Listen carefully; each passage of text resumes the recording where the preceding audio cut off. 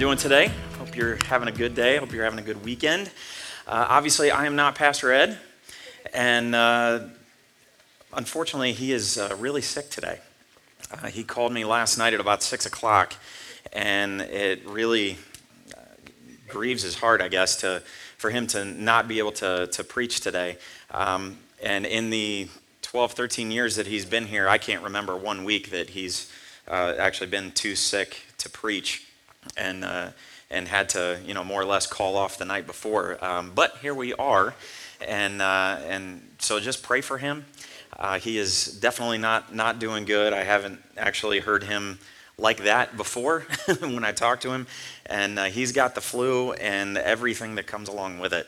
I know he's got to go out of town again this weekend, or this coming week as well, so be praying for him so that we can get him back. So if we could pray as we get started, I would like to do that. So let's pray. Father, I love you, Lord, and I thank you, God, for this time that we can get together and we can gather together in your house, Lord. We can dive into your word, Lord, and learn what you have for us. God, as we talk today about how you've shaped us individually and for works of service for the kingdom, God, I pray that you would open our eyes, open our hearts to what you have for us, Lord. And God, we just lift up Pastor Ed to you as he's not feeling well. Lord, I pray that you would heal him, that you'd put your hand on him and make all these symptoms go away quickly so that he can get back to us and back to doing the work of the kingdom. God, we're so thankful to have an amazing leader like him. And so, Lord, I just pray that you would heal his body quickly. We love you and thank you. Holy Spirit, I pray that you would just move through this room now as we talk through your word and what you have for us. God, we love you in Jesus' name. Amen. All right. Well, this is a subject that we're going to be talking about today that I have some experience in, because 11 years ago, I really had to take a hard look at this very topic, which is the idea of how I'm shaped. How am I shaped? And clearly, I was shaped for something different than what I thought I was shaped for. A lot of you have heard my story about how I thought I was put on this earth to be an animator for the Walt Disney Company. And clearly, I'm not that now. While I thought that that's what God had shaped me for, and I do believe art and things like that are part of how I've been shaped, that's clearly not what God's called me to, and clearly not what God has shaped me for. Mark Twain once said this. Listen to this quote. You may have heard this before, but I hope this maybe has a new light for you today. It says, the two most important days in your life are, number one, the day you were born, and number two, the day you figure out why. Why were you born? Think about that for a minute. Maybe you haven't, but think that through. God has never created anything without a purpose. He hasn't created anything just because. We have, as people, we've made things and all of that stuff, and there are certain things that you could definitely say that exist in this world that are man-made that you're like, why? Why is that there? But not God. Not God. Every plant has a purpose. Every star has a purpose. Every animal has a purpose. God doesn't create things without reason or without purpose. And if your heart's beating, if you're breathing, then you have a purpose. The fact that you're alive means that your life is meaningful. And God has a reason for creating you, and that is good news. And so that's what we're talking about today. We're going to talk about our shape, and shape being used as an acrostic today, as you'll see in the notes. Not surprising, Pastor Ed using an acrostic for us, as he likes to do. And this is great as we go through it here. How and why God made you. So we're going to talk about that. And we're going to talk about how we find our purpose. And the way that we start is starting with God. We need to start there. We try to find our purpose through different things because we're not going to find it on TV. We're not going to find it in a movie. We're not going to find it in the latest self-help book or a blog or some great meme that comes across our newsfeed on Facebook. That's not where we're really going to find how God has shaped us. Those things may help direct us in some way, shape, or form. They may not direct us the right way, though. If we're not starting with God and we're not starting with Him, with our Creator, He has created us for a purpose. And if you believe that, then that's the place that you need to start. So we're going to start in the book of Psalms, chapter 139, beginning in verse 14. If you've got your Bible, you can flip there. If you've got the Bible app, feel free to follow along with me right there. You can just go to events and search ABT, and you'll find it right there, and you can follow along. There are some notes in the Bible app that weren't able to print and that aren't on the screen, so you may want to pull that down right now so that you can follow along closely here. So let's start with Psalm 139, beginning in verse 14. It says, "Thank you for making me so wonderfully complex. Your workmanship is marvelous, and how well I know it.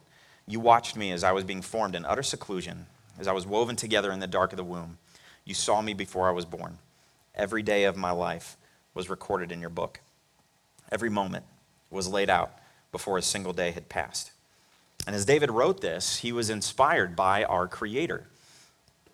And you can see that it's pretty clear from these 3 verses here that God imagined you before you were born, even down to the most minute detail. And that's sometimes hard to think about because there are many details to each of us specifically. There are some very individual things about each and every one of us. And I want to pull 3 things from this passage right at the very beginning that kind of set the stage for where we're going for the rest of our time together here. And so there's 3 things that we see, and I want to start with the way that God shaped us here. Number 1 is that God has made you wonderfully complex. The fill in there is complex. God has made you wonderfully complex. The complexities of who we are unreal. I got a text from a former student earlier this week, and she's talking to a friend of hers who's an agnostic. And she was texting me for some advice on how to talk to him and how to kind of get the conversation going with him. And one of the ways that I suggested maybe she start to talk to him is to go from kind of the science route and to talk about the complexities of our bodies and of our cells. And she remembered some of that from her time in the youth department where we went over some of these kinds of things.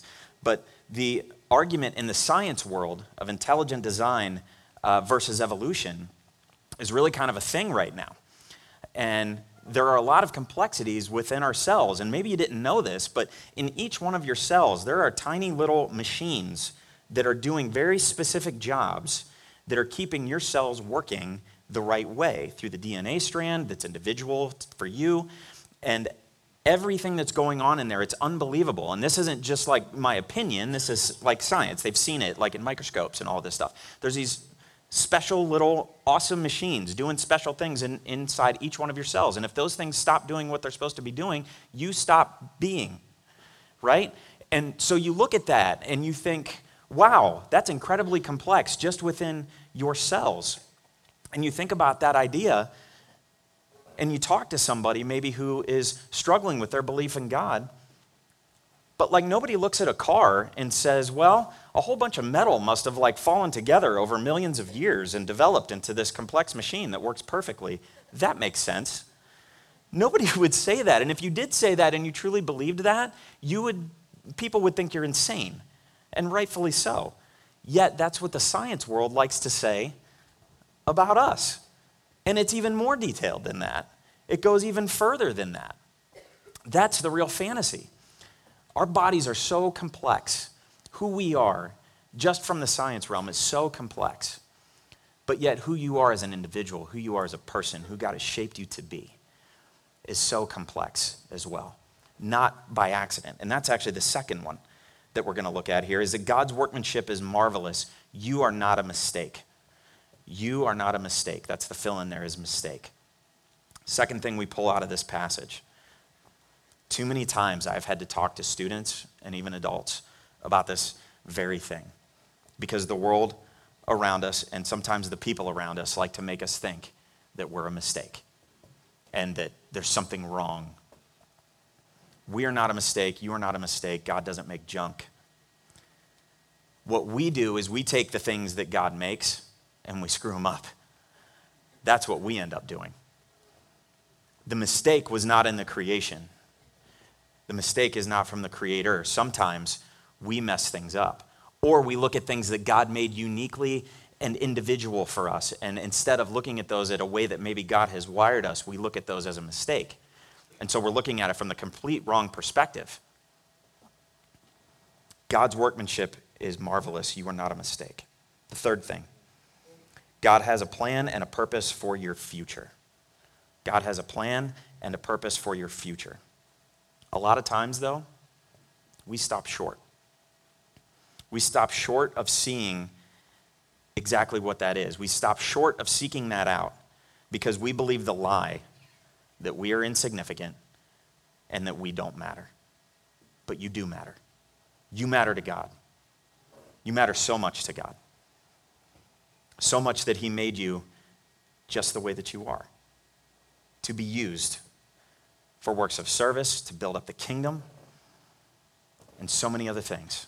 And so we're going to look at 5 spiritual truths for the rest of this morning that really talk about the good news of how and why God created you. And we're going to use that acrostic, SHAPE. And we're going to start with the S. And so the S being spiritual gifts. You're filling there spiritual gifts. 1 Corinthians chapter 12 says this: there are different kinds of spiritual gifts, but the same Spirit is the source of them all. There are different kinds of service, but we serve the same Lord. God works in different ways, but it is the same God who does the work in all of us. A spiritual gift is given to each of us so we can help each other. Spiritual gifts are special abilities given to us by the Holy Spirit to every believer at conversion when we accept Christ. And these things are to be used to minister to other people and to build up the body of Christ. These aren't like powers. We're not like metahumans or mutants or something. We sometimes misconstrue these things. These gifts, though, are to be refined and to be used to not only grow us, but to grow the church and to reach other people as we strive to become more and more like Jesus. And so I want to give you real quick 9 truths about spiritual gifts, because we can get some things misconstrued. And these things aren't on the screen, and they're not in the printed notes, but they are in the Bible app. So if you want to follow along with me through these, there's biblical support for each one of these that you can maybe look at later this week if you like. So, number 1, only believers have spiritual gifts. Only believers have spiritual gifts. That only makes sense, but sometimes we can get that, wrong. 1 Corinthians 2:14 talks about that. Number 2, every Christian has at least one gift. Regardless of what you think, or maybe what other people have told you, every Christian has at least one gift. That's 1 Corinthians 7:7. Number 3, no one receives all of the gifts. There's no one who is like Superman, can just has everything and can just do it all. That just doesn't even make sense with the way God has created us. He loves variety, as we've talked about. Number 4, no single gift is given to all people. So while there's no one who can have them all, there's also not one that everybody has. It's not like everybody has the this or that. It takes different things. Not everybody can have the gift of, say, administration. Not everybody is going to have that. Number 5. You can't earn a spiritual gift. You can't earn a spiritual gift.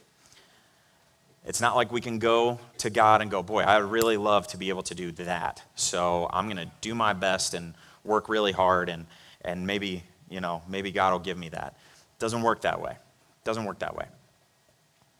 Number 6, the Spirit decides what gifts you get. That's in 1 Corinthians 12:11. The Spirit decides what gifts you get, not you. Number 7, you are to develop the gifts that God gives you. We should develop these things. If we've been given a gift, we should develop it. We should work on it. We should make it better. We should hone it, sharpen it. Because number 8 is, it is a sin to waste the gifts that God has given you. It's a sin to waste it, and that's talked about in 1 Corinthians 4 and Matthew 25. And number 9, using your gifts brings glory to God and helps you grow. The gifts that God has given you are for you to help you grow, as well as helping those that you come in contact with, that God puts in your path. There are certain people that will be put in your path that won't be put in my path, and that you have been given gifts to be able to reach them and to talk to them in ways that no one else can. Divine appointments is what I like to call them. So the next part after your spiritual gifts, so the S, spiritual gifts, the next part is H, your heart. Your heart. Fill in there as heart. When we refer to the shape of your heart, we're actually talking about the things you're passionate about. The things you're passionate about, not desire. We get this confused. We get passion confused with desire. Desire and passion are two different things. Desire is I would love to do this. I would love to do that. That's desire. But passion is I will do whatever it takes. And even more specifically, passion is a willingness to suffer for what you love. Let me say that again. Passion is a willingness to suffer for what you love. You want to know why we call it the passion of Jesus Christ around Easter time? He was willing to suffer for what he loved. He gave everything for what he loved, which is you and me.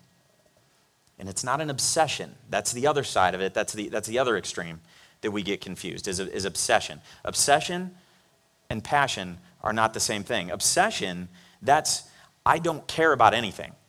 I don't care about anything. I'm going to do that. And everything else doesn't matter. That's obsession. And that's not healthy either. If you're not sure what your passion is, though, because I truly believe that that's something that you should know. You should pursue. It's going to guide how God can use you in the kingdom. But if you're not sure where it is, look at the verse that we've got here. Luke 12:34 says, wherever your treasure is, there the desires of your heart will also be.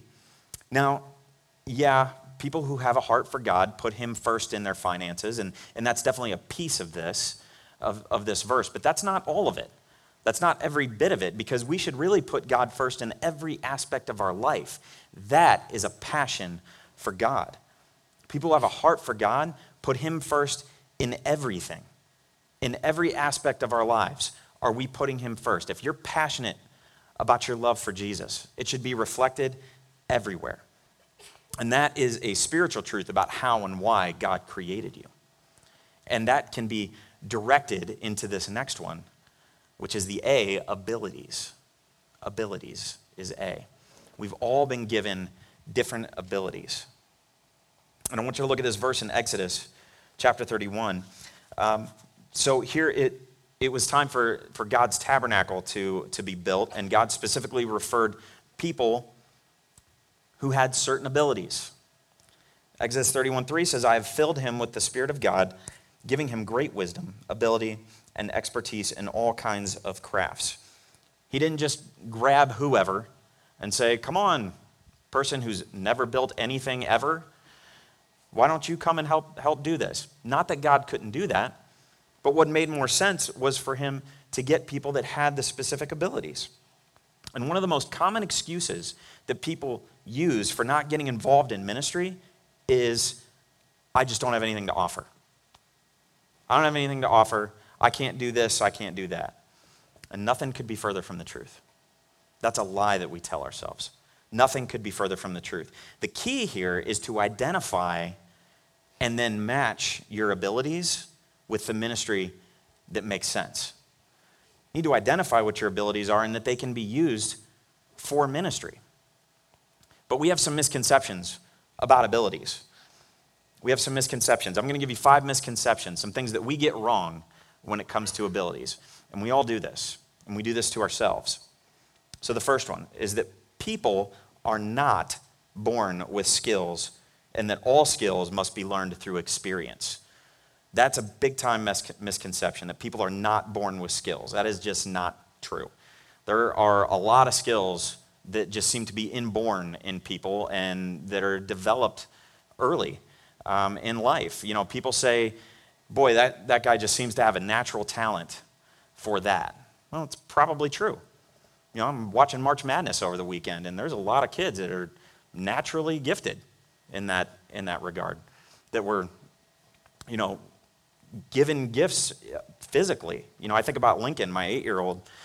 He's just one of those kids that, like, they almost make you sick. Like, he's good at everything physically. You know what I mean? You know those people who, like, they're just good at sports no matter what they do. And, like, He's that kind of kid. He's just coordinated, and he loved football from an early age, and so now he's developing that. And the kid just makes me sick because he's good at everything. And he clearly didn't get that from me. It's something that it's a skill that was inborn in him that God must have put there.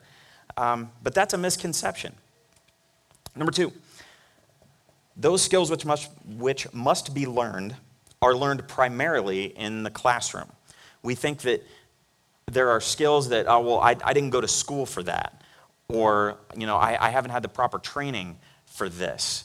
And while that may be true in some respects, and don't get me wrong, I'm a big proponent for school. I just finished my master's and all of that. I definitely think we should get that, education is a super important thing. We should value education, and we should push for education. But the thing is, some of the most basic skills that we have, that we've learned at home or in the world or somewhere else outside of a classroom. I know there were plenty of things that I found out once I got out of art school and I got into an agency. There were a lot of things that art school just couldn't teach me, that I just had to be there for and to learn. And I'm sure you can think of things in your life as well, in whatever job or trade that you're in, that you're like, man, no amount of school could teach this, or that. And some of you know exactly what I'm talking about. But we get this misconception when it comes to ministry that we have to have these learned abilities or something along those lines in classroom, but it's not true. Number 3, if you have certain abilities, you'll just know that you have them. That you'll just somehow just know that you've got these things. And again, that is not true. You're probably using a number of talents and a number of skills that you're not even aware of. So don't think that you're just going to miraculously know one day. We need to seek those out. Number 4, skills that I use at work are only usable there. I could not use them in ministry. That is a big misconception, and I am living, breathing proof of that.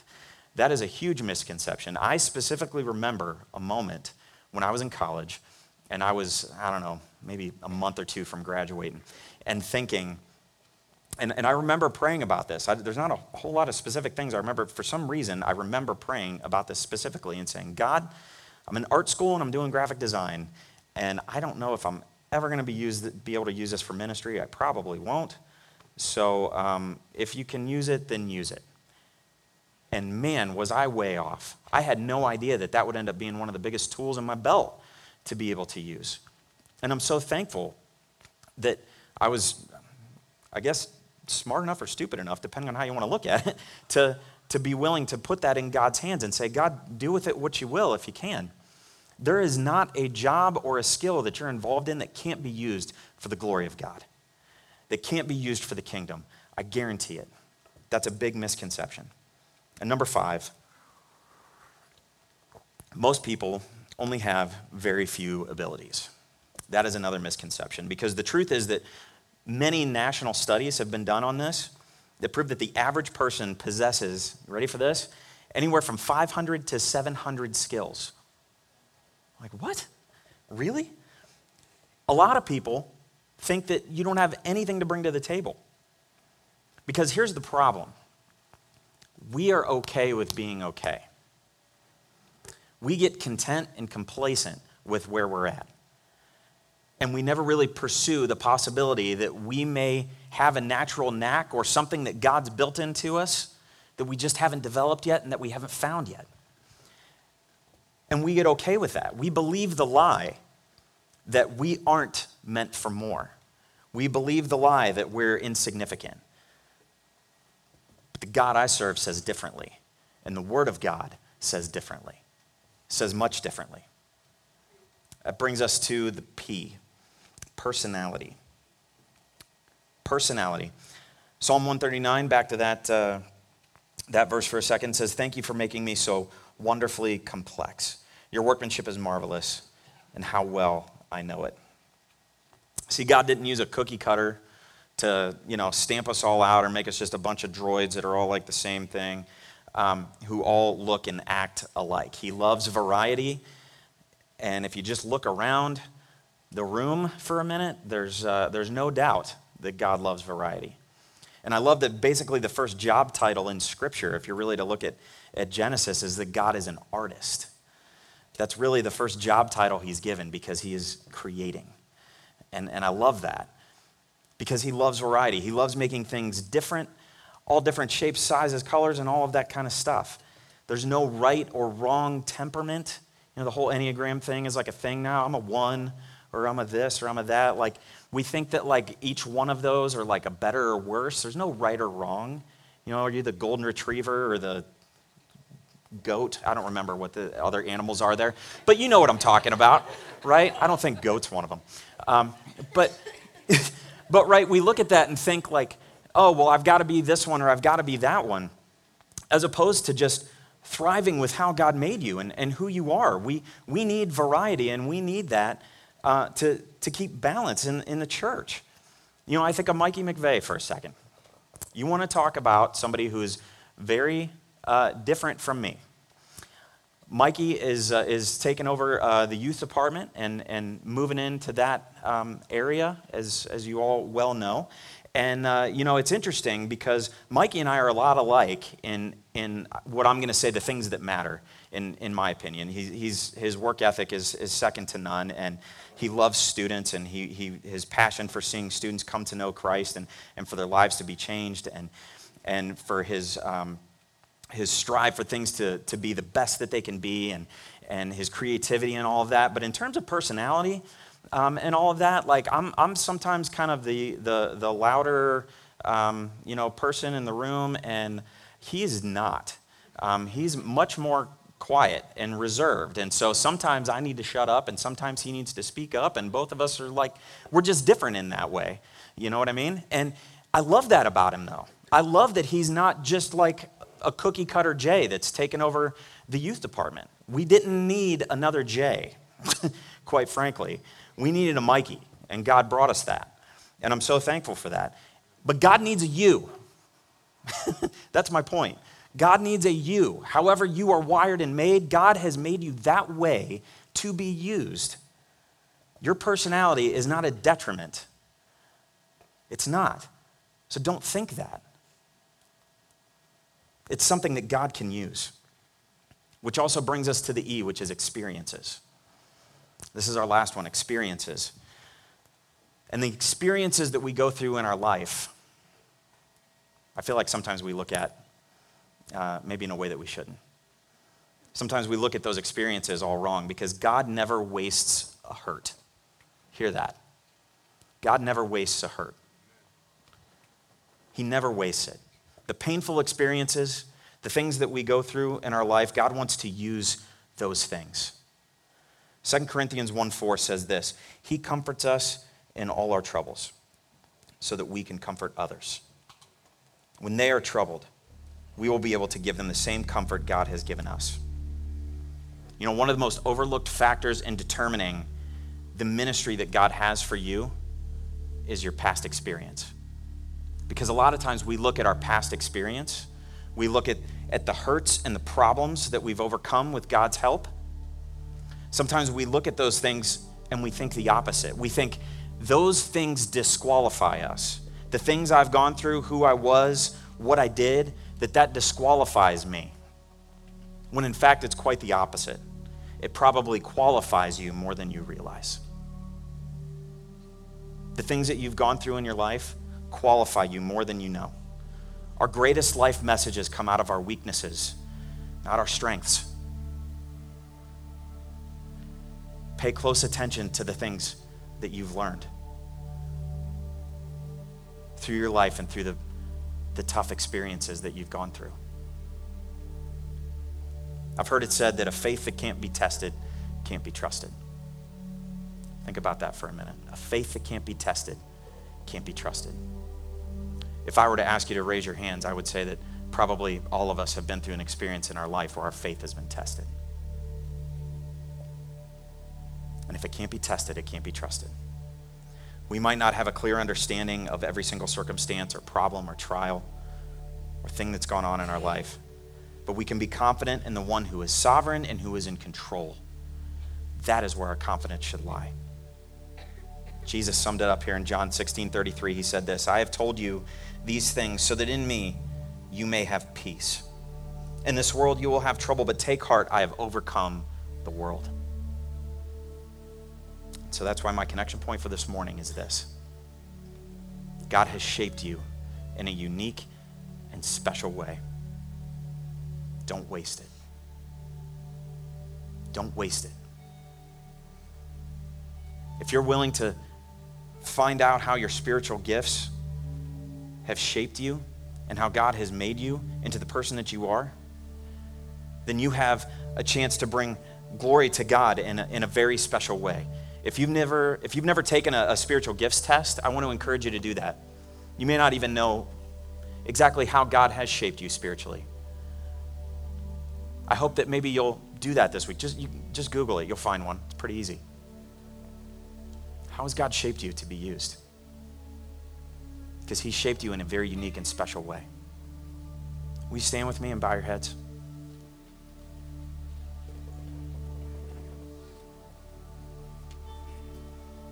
You have been shaped in a very special and unique way. And there is a God that loves you more than anything. He created you to be with him and to have a relationship with him. And it's only our sin that separates us from God. And Jesus paid the price for you and for me so that we could live with him in eternity. But he's not just saving you for then. He wants to use you now to reach other people. But if we don't look at how God has shaped us, we're never going to have that chance to be used.